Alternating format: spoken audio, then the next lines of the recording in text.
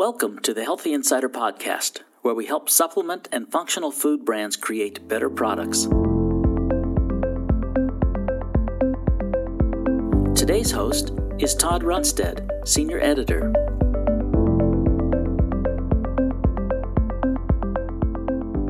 Well, hello there, friends. This is Todd Runstad. I'm Senior Editor at Natural Products Insider and New Hope Network. Welcome to another edition of the Healthy Insider Podcast. We're in for a real treat today. I'm here with Paul Schulich. Paul Schulich, as many of you may know, co-founder of the legacy New Chapter Supplements Company, and also most recently For the Biome. At the start, it's a skincare company, formulations that, quote, speak your skin's language and, quote, awaken your skin, microbiome, and consciousness. Sounds very hippie, man. Now, Paul, I've talked with you before, and you impressed me as a visionary, an innovator, really just open to surprises, contradictions, opportunities, all those yummy things.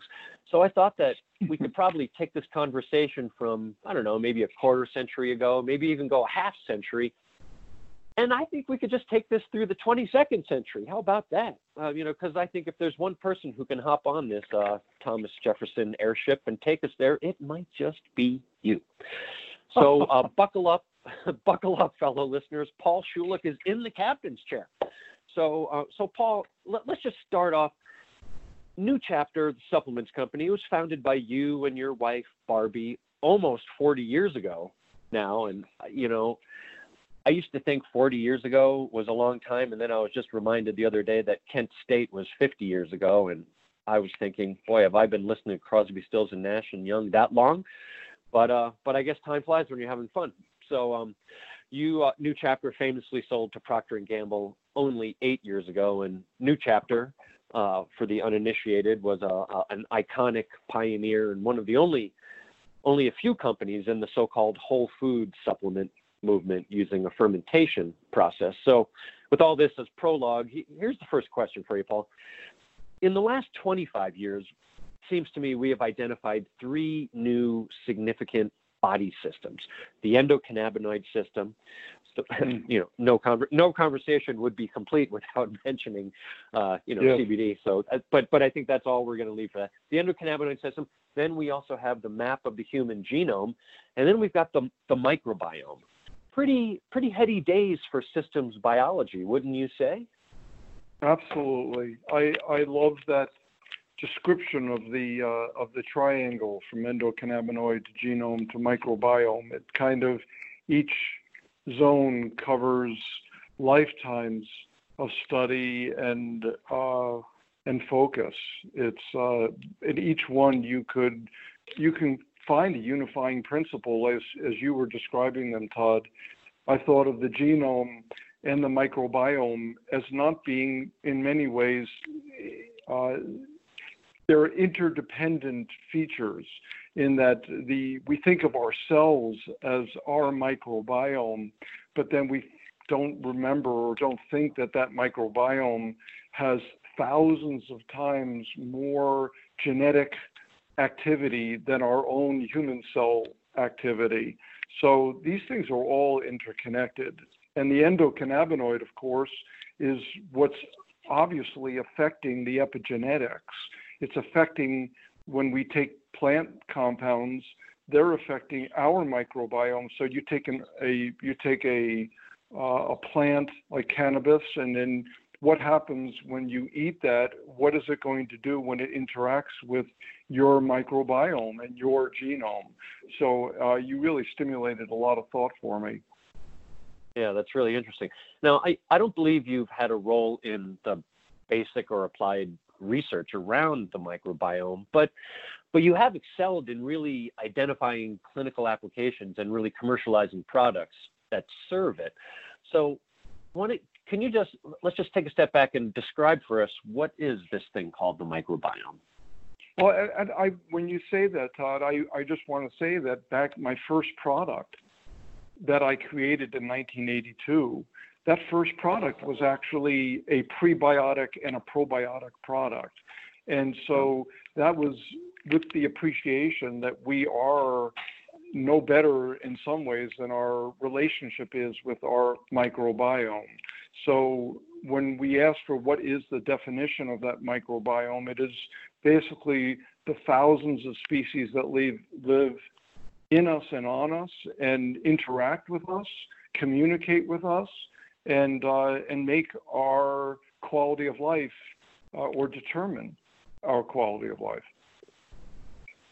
Yeah, it's really interesting. It's almost parasites have a bad name, but it's really kind of a symbiotic relationship. Totally. Totally. Yeah, we used to think that H. pylori was this evil microbe, but in reality, it's part of the biodiversity of what occurs in the system. And if we completely wipe out E. coli, we completely wipe out H. pylori, we end up with unforeseen consequences. Yeah, it's interesting. Not to get too far afield, but why not? It's almost like drugs, psychedelics, or opioids. Even it's not so much that they're inherently bad; it's how they're being used. It's the tip of the intention.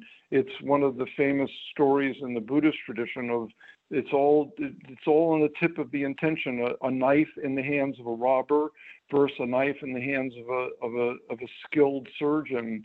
It's the same tool, but it works differently depending upon the intention. I love that. So, what's your vision of the microbiome for wellness and maybe the survival of our species? Should we go big or what? Yeah, thank you. I think we are at that, as a number of people have been saying. I think we're at that crossroads, that proverbial inflection point where to think of the human, the Homo sapiens, as being at the center of the universe is just not accurate. And the whole concept even of evolution is not as embracing holistically, or what I refer to as true holism. We must consider a much larger format for humanity as part of a one piece of a vastness that's incomprehensible. And that's, for lack of a better way, it was Einstein who said that either you look at the universe in two ways. Either everything's a miracle or nothing's a miracle. So I tend to land on the side that it's kind of a miracle, or it is a miracle. And you can't comprehend it per se, but you can appreciate it. And so what I think is the future is a embrace of one of the, in the last 30 or 40 years, a new proposition for evolution that builds upon Charles Darwin's concept of the survival of the fittest, is now what's called the hologenome theory, which is really embracing a much broader perspective that we are in relationship to our microbiome, and our biome for that matter. So everything that's in us and on us and around us we're all interrelated. Yeah, I love that. The hologenome, that was popularized, I think, by Carl Sagan's wife. That's correct. He popularized billions before Bernie did, I think. Right. So let's just dive in there a little. I was going to hold off on that, but since we're on the subject, let's talk about the hologenome. I mean, is this the most important scientific field for the future? I mean, is this what's even next? And it's a shift in consciousness, Todd. I think that's really what it comes down to, because it reminds me, if I may zoom in for a moment, the idea that we, in our human intelligence, as brilliant and as incredible as it is, there is a certain hubris in it. And to think that we know, like we know turmeric, for example, so that we know what is the most active molecule in turmeric, called curcumin, and we identify this one molecule. That kind of hubris is the same kind of I'd say imbalance of consciousness, of awareness, that gives rise to I think gives rise to our disease care system versus a healthcare system. So we don't fully get to the root of why we are not healthy or why we are suffering, is because we're not embracing a more holistic picture. So using turmeric as an example, turmeric will be, if we look at it on a micro level, and we look at it as just one constituent that makes turmeric so magical, we lose the miracle of turmeric by just identifying the most active constituent. So the hologenome, the idea of holistically looking at something, is really what I think is the future. And I know this might seem a bit, I'm jumping from a number of different subjects, but they all kind of interlink with taking off your microscopic lens on your eyes and opening up to a wide angle lens. So you can kind of see, oh, we're not just one species here. We're thousands of species interacting. We're not just one plant here, one constituent in a plant. We're thousands of constituents in a plant, all interacting with each other. And Todd, the consciousness is respecting that integrity.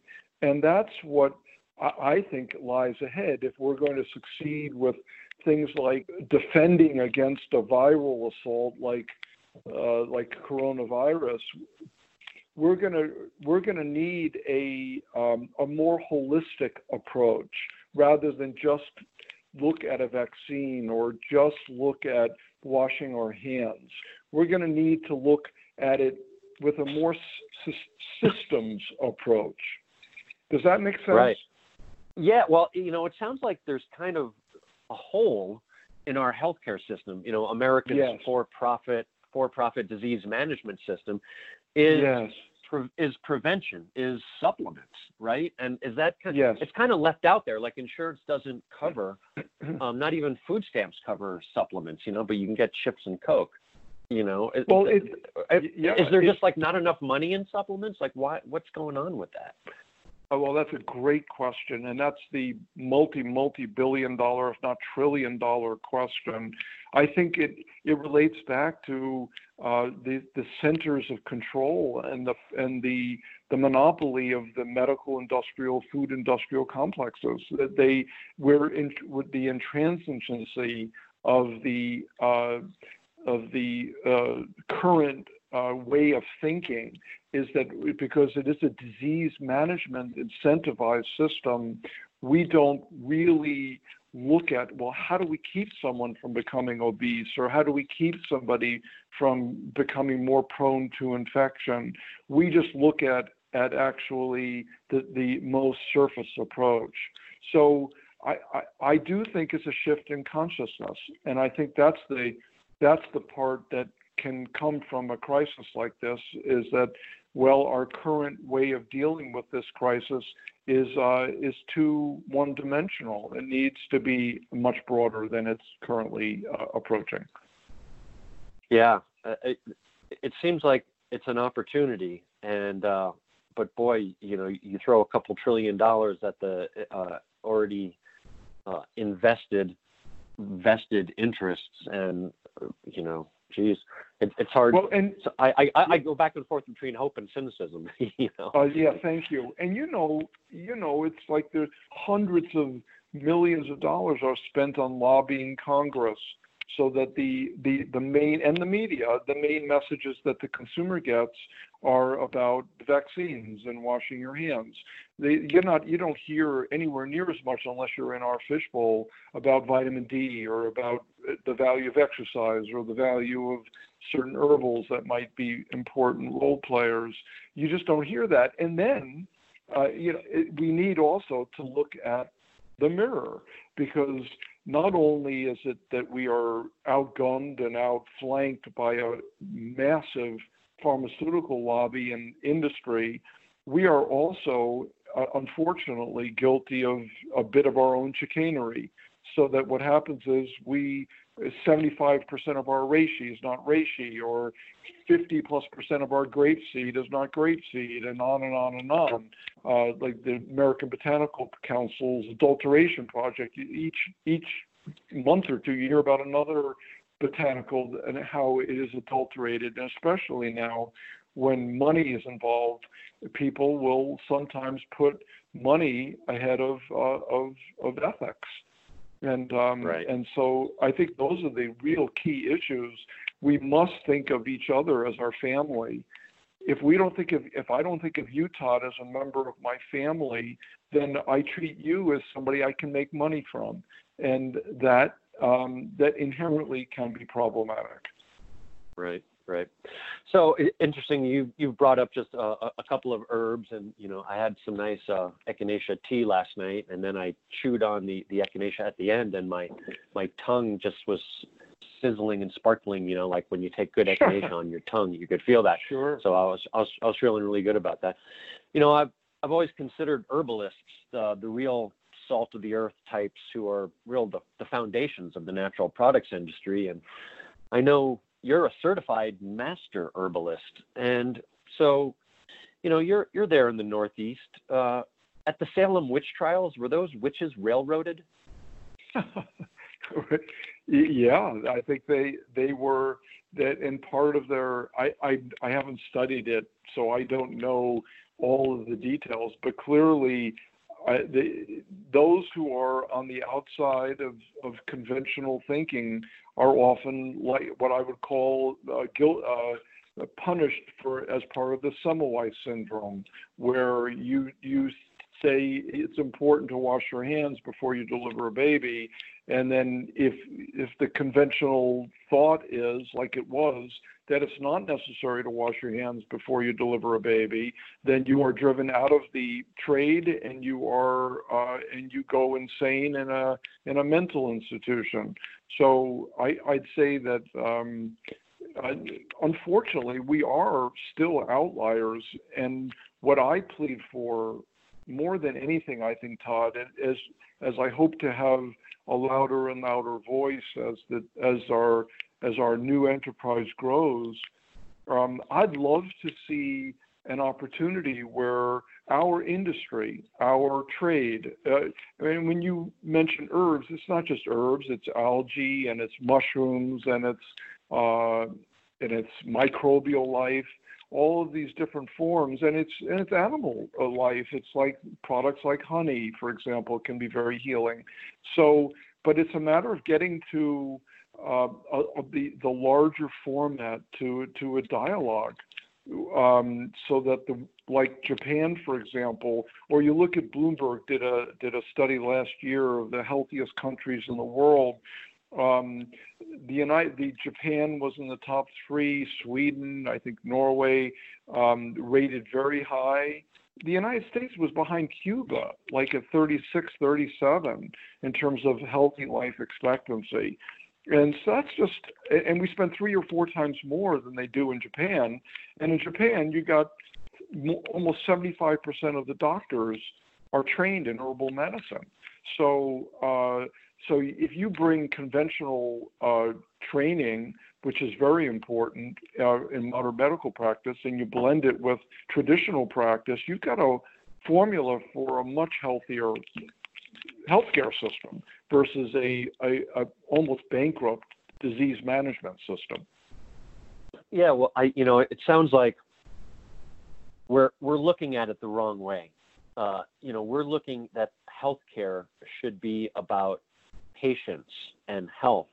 Really, yes. This is a profit center, and when we say that we spend 3 or 4 times as much, that means that we have 3 or 4 times as much profits to go around. That's exactly right. The patients are merely collateral damage in this in the profiteering of this sector of the economy. 18% of the GDP, which is healthcare. I mean, oh, look, there's my cynicism coming in again. Yeah, Todd, I think the only way to change that is is when there's a crisis, and when it's interesting because I see it beginning to manifest now in people in family members that were initially quite skeptical. This is like 30, 40 years ago when I got started. I started in the industry actually in 1979 with my health food store. So 41 years ago, I was in a health food store working with people who were significantly unhealthy. And I was one of the only people in all of New England who was somewhat trained in how to do it. And back then, there were many, many, many, many skeptics. And whereas what I'm seeing now, that some of those people even a year ago were still skeptical, still thinking that this whole herbal thing was a bit goofy. And I'm having some of these people now, Todd, they're calling me and they're emailing me because in their guts, and I think there's some wisdom in that, I think in their guts, they're feeling like we're not really getting everything that we really need here to combat this new challenge that's coming from nature. And so I think the answer does. What is that old expression? You need a thorn to remove a thorn. Well, you need something from nature to heal something that's as dark and as potentially lethal as this viral assault is. What I call the five kingdoms needs to be brought to bear, and we need to live with those and understand those. Yeah, I've heard you talk about the five kingdoms, and I kind of always thought, well, we have the animal and we have the plant kingdoms, and maybe we can toss in fungus. But what are these five kingdoms? Talk a little bit. Animal, the animal, the plant, the fungus, the microbial, and the algae. Those are the five kingdoms. And so in the algae, I have long been I've been reverential towards astaxanthin. I think that is an example, one of the examples of taking a constituent from the algae, Haematococcus pluvialis, and harnessing that to protect humans. In the microbial kingdom, there's vast amounts of research that can support how it can help our digestion and our systems respond to stress. In the animal kingdom, we have, as I mentioned, honey, which is like Manuka honey or Swiss bee honey, which can have a profound immunomodulatory effect. And the fungus, a mushroom, everybody is familiar with reishi or maitake or shiitake. And these mushrooms, the beta-glucans and all of these other polysaccharides and triterpenoids that are in these mushrooms can have immense supportive effects. So that can sometimes make the difference, Todd, between whether you're in a cytokine storm or whether you're just blowing your nose. And I think that's the big difference here, is that we need this five kingdoms more than ever today. Whether or not humanity will embrace it, I share with you, Todd, the cynicism gene. I have my own version of it, and I go back and forth, but I find the cynicism gene doesn't always serve me so well. And working on this, whether it was topically or in ingestibles, gives me an feeling like it reminds me of one of my favorite quotations from Mahatma Gandhi, which was, everything that you do is insignificant, but it's very important that you do it. So, so in my world, this is very important. And I'm sure there's probably 1,000 or thousands of little pods of people like what we have at For the Biome that are conscious and that are working at responding to nature's most recent challenge to Homo sapiens. Yeah, this is a fascinating conversation. We're here with Paul Schulich of For the Biome, and we're going to get into a little For the Biome, but not quite yet, because this is a real fascinating conversation. there's this symbiotic relationship that we're kind of talking about now. And, it's between the plant and the animal kingdom. And it's not just the CO2 and oxygen, but it's more than that. And also between the bacteria in us, like we were talking about before, we can call them probiotics, and our cellular makeup. And there's really more bacteria in us than human cells. That kind of makes you wonder who's really in control here. But talk a little bit about some of these larger and smaller symbiotic relationships and interrelationships that we've got. The sun doesn't revolve around the earth, after all. Well said. Well said. That and it took how many hundreds or thousands of years for us to figure that out. And what I love about that image, Todd, is that I believe that many of our current concepts will be as antiquated as the sun, as the Earth circuit, whatever it is that the Earth revolves around the sun versus the sun. That will be the idea that we're going to understand that we are a planet around the sun. And so from my perspective, I think that it's our idea that we have to kill the microbial kingdom. We have to master. We have to dominate. It's so aggressive and so not a perception of what I would call a yin or yang perspective, in that we feel like we have to dominate. What we have to do is learn to listen. And so we need to, it's happening all the time, but instead of understanding the microbial kingdom, for example, and the way we're dealing with it currently by sanitizing it and potentially creating a super germs, what we need to do is understand how do we better facilitate an appropriate environment. And I think our industry is understanding this, but we have to also understand that our industry is very small compared to the dominating forces at play. And so the microbial world is not something to be detonated with a nuclear bomb, whether it's an antibiotic or it's a sanitizer. What we need to do is cultivate, and this is an area where even our industry, I think, is a bit behind in terms of the whole notion of probiotics. We still have a plethora of lots and lots of different probiotic products, and some of them have some prebiotic entity in them.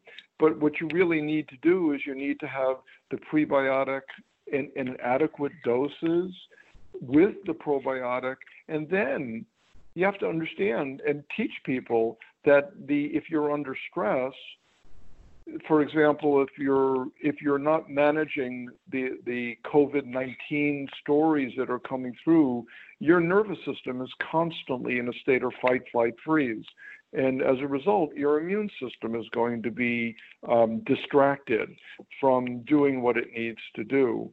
So this is a time when we need to teach holistically that it's not just the probiotic, it's not just the prebiotic and the probiotic, it's the entire environment that the person is in. We need to explain to people, and it's happening more and more now, teach them that they need to become more mindful. They need to probably practice mindful meditation. They need to do more breath work. You'll find a very close correlation between mind-body states and the microbiome. I learned about this 20, 30 years ago, that a stressed individual has a very different microbiome setup than a person who is more in harmony either with their stress or is in a more harmonious situation. So it's that harmony that we need to cultivate. And then lastly, that we need to understand it's what these microbes are producing. that really is what we're looking for. So it's what a new field that's emerging that I believe is going to be really the future is the field of postbiotics. Is the what are sometimes referred to as the fermentate or the media, that after the supernatant, as the microbes grow in a particularly rich media, they will create not tons, but they'll create thousands, if not hundreds of thousands of compounds, like antimicrobial compounds, antiviral compounds, that will be able to uplift and protect the system. That is fascinating. So, Paul, what is it in your particular DNA that you seem to excel at being able to look over the horizon and develop health products around these real cutting-edge topics? You know, what makes you tick out there in Vermont? Yeah, yeah, it's an interesting question. My first thought, like what allows me to think outside of the proverbial box, I think was my upbringing. I was the son of a pediatrician, and I would go on house calls when I was 4 years old. I was indoctrinated. The pun is kind of intended. That there was I was watching when my dad would be greeting his patients, the mothers and fathers at the doors of the homes when he would do house calls. Those were the days when the doctor would do house calls, and it was really remarkable how I noticed, even at a young age, that the people instantly seemed like they got well just looking at my dad. And that's, now we know that's called bedside manner, or that we also give it a scientific name, a placebo, but it's really the power of the mind. And so I understood early that it wasn't the drug necessarily that was getting the people better. It was my dad's bedside manner. It was his kindness and loving nature. So it kind of made me question. It was also that. Also, the other thing was my dad was in some ways a very conventional physician, and he prescribed for me early on when I would get an infection, like everybody was prescribed in those days. I was on routinely antibiotics, and one time I got so sick. My dad actually was very concerned from the antibiotic response that I had, that he actually gave me a product, if I remember correctly, was called Bacid. And this is like, I don't know, it had to be like 60 years ago. And it was like one of the first probiotic products. And like overnight, I started feeling better, and my dad would call it poop pills. But I realized that there was something much more than the drugs that my dad was giving me. And then later on, when I was older and I still had other digestive issues, the drugs didn't work. The drugs made me worse. And I was in college, and I realized that I had to find something else. Otherwise, I was going to get really sick. And that's when I discovered herbal medicine in 1973. So it was really back then that I started thinking, okay, if I want to stay alive with this body that I inherited, I need to think differently than the conventional system was thinking. Yeah, that is fascinating. So let's dial down a little into For the Biome. Sure. Because you know the microbiome, I think of it as kind of everything between where food goes in and where food goes out.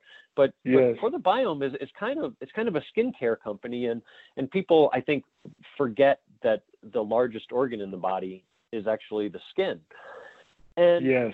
So good products require good ingredients, and a lot of times that means expensive ingredients. And so does having a skincare company For the Biome make it easier to access these high quality, expensive ingredients because of just the historic stratospheric prices of cosmetics? Like, does that make it more approachable for consumers? I'm just assuming you're you're a high quality guy and you're accessing expensive high quality ingredients, and so maybe there's a high price point for these products. It's the same script and the same blueprint, I should say, Todd, that I worked with when I started New Chapter in 1982. It's deciding on your concept of what you need, whether it's for protection against cigarette smoke or balancing an inflammatory response, or it's supporting the immune system. You have to figure out what is your unique contribution to the world, and then you choose your allies from what I call the 5 kingdoms. And then after you choose them, you must select the best in class.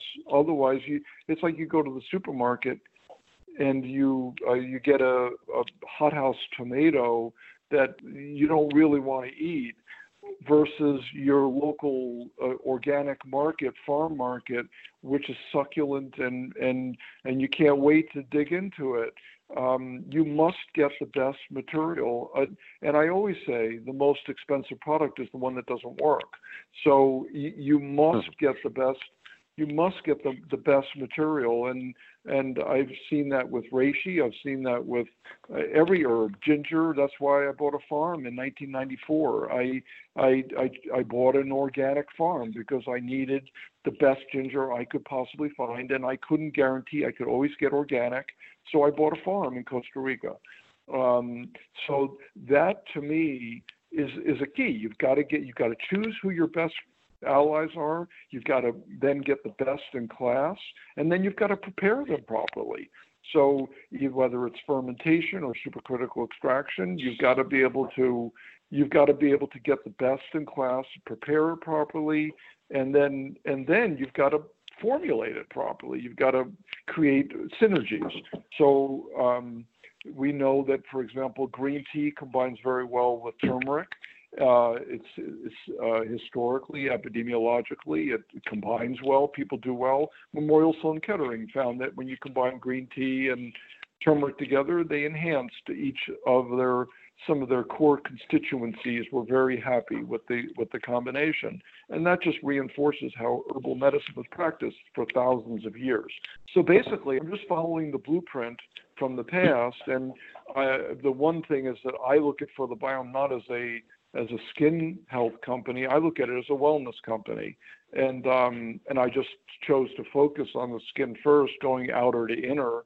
But I am actively engaged right now in the ingestible, going back into that market, hopefully in the next few months.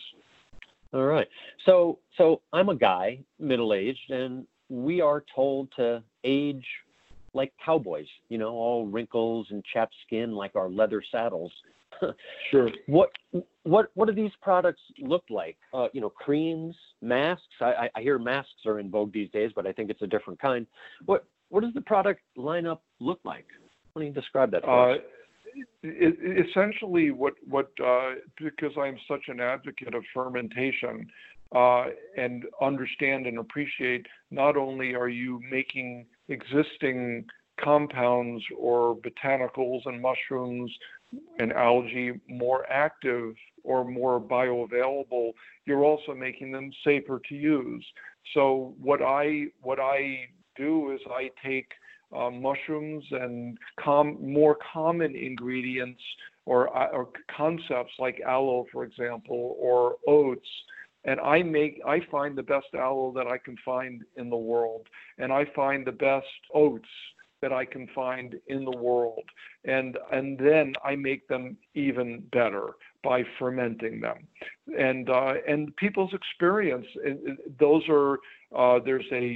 3 different products that I've created that are designed for they're what I would call waterless systems. One is a cleanser that's rooted in oats. Another one is a cleanser mask that has mushrooms and oats in it.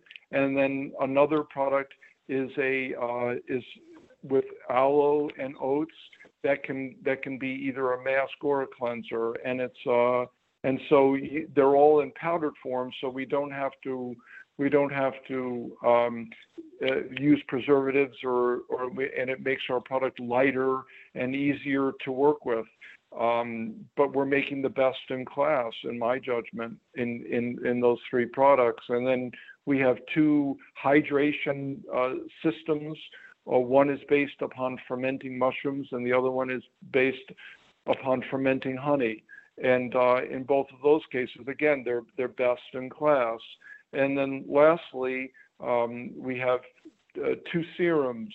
One is a face serum called Shield, and that's rooted around astaxanthin, as I mentioned earlier, and utilizes other botanicals like chamomile and marigold. And then I have an eye serum that also can be good to use around the eyes and very, very soothing and healing to the more delicate tissue. So that's basically, and someone can go to our website and study all the ingredients and all of the microbial life and algae and everything that we've chosen. And you've brought up fermentation a couple of times, and is that like a supercharging process, like what happens when grapes become wine? Is that how that works? Yes, it's a perfect way of putting it, Todd. It is, and in that vein, it was really the idea of choosing those strains of microbial life that have been researched and studied the most for reactive skin. And so strains like L. reuteri, for example, is one of my favorites, which was shown to upregulate oxytocin. One of the key exciting points for me was realizing that the skin is acknowledged by a number of scientists as a third brain, and that the skin is interacting constantly with the microbiome that's living on it and communicating with it.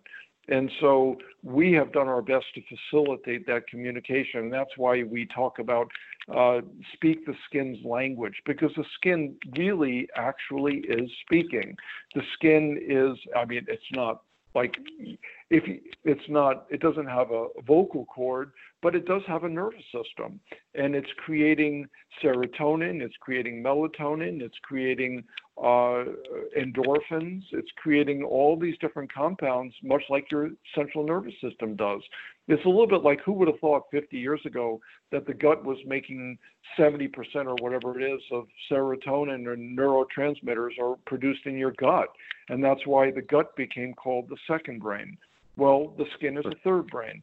And my goal over the last couple of years, Todd, has been to create a line of products that respects that, and I believe facilitates that communication. Fascinating stuff. I know we've been talking for a while, and I feel like we could just keep talking all day. Let's just end with this, Paul.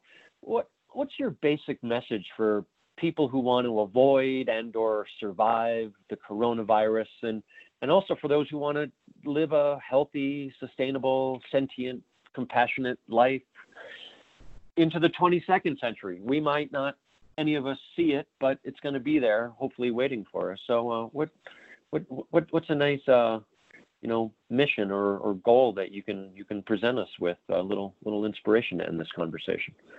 Thank you, Todd. I think the answer is it's like that famous expression that a crisis has embedded within it the field of opportunity. And I think that is really what I feel, a sense of optimism that we have a chance to wake up. It's like that famous observations that are going on now. We can see the sky. We can see species that we haven't seen for decades because of our unconscious relationship with the earth. And so I think we're in a phase of immense opportunity. And I think that if we use it right, and again, zooming into our small industry, I think if we approach it with a sense of optimism and holism, I think we have a chance to really shift consciousness in this country so that we can become a healthier and more vibrant culture. I just think we need to look around. We need to look at other countries, like I said, like look at Japan or look at the healthiest countries in the world and see what are they doing. And I think that much of what they're doing is they're active. They're relying upon the plant kingdom for the support that it can give, and are thinking more holistically. And I think that's really a message that will resonate with the world. I think we just need to listen to our hearts and souls and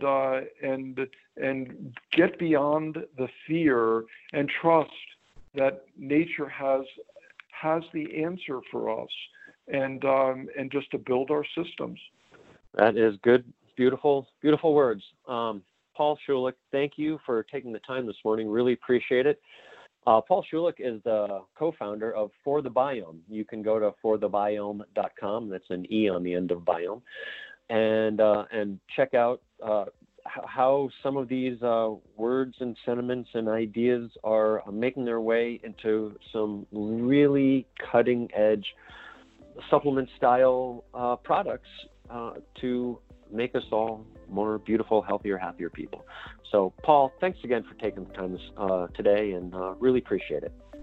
And thank you, Todd, for your time and your energy and your wisdom. All right. That's it for now. Take care, and we'll see you on another edition of the Healthy Insider Podcast. That's all for today. Thank you for listening to a Healthy Insider Podcast, now available on Apple Podcasts or through Google Play. Subscribe now to never miss an episode.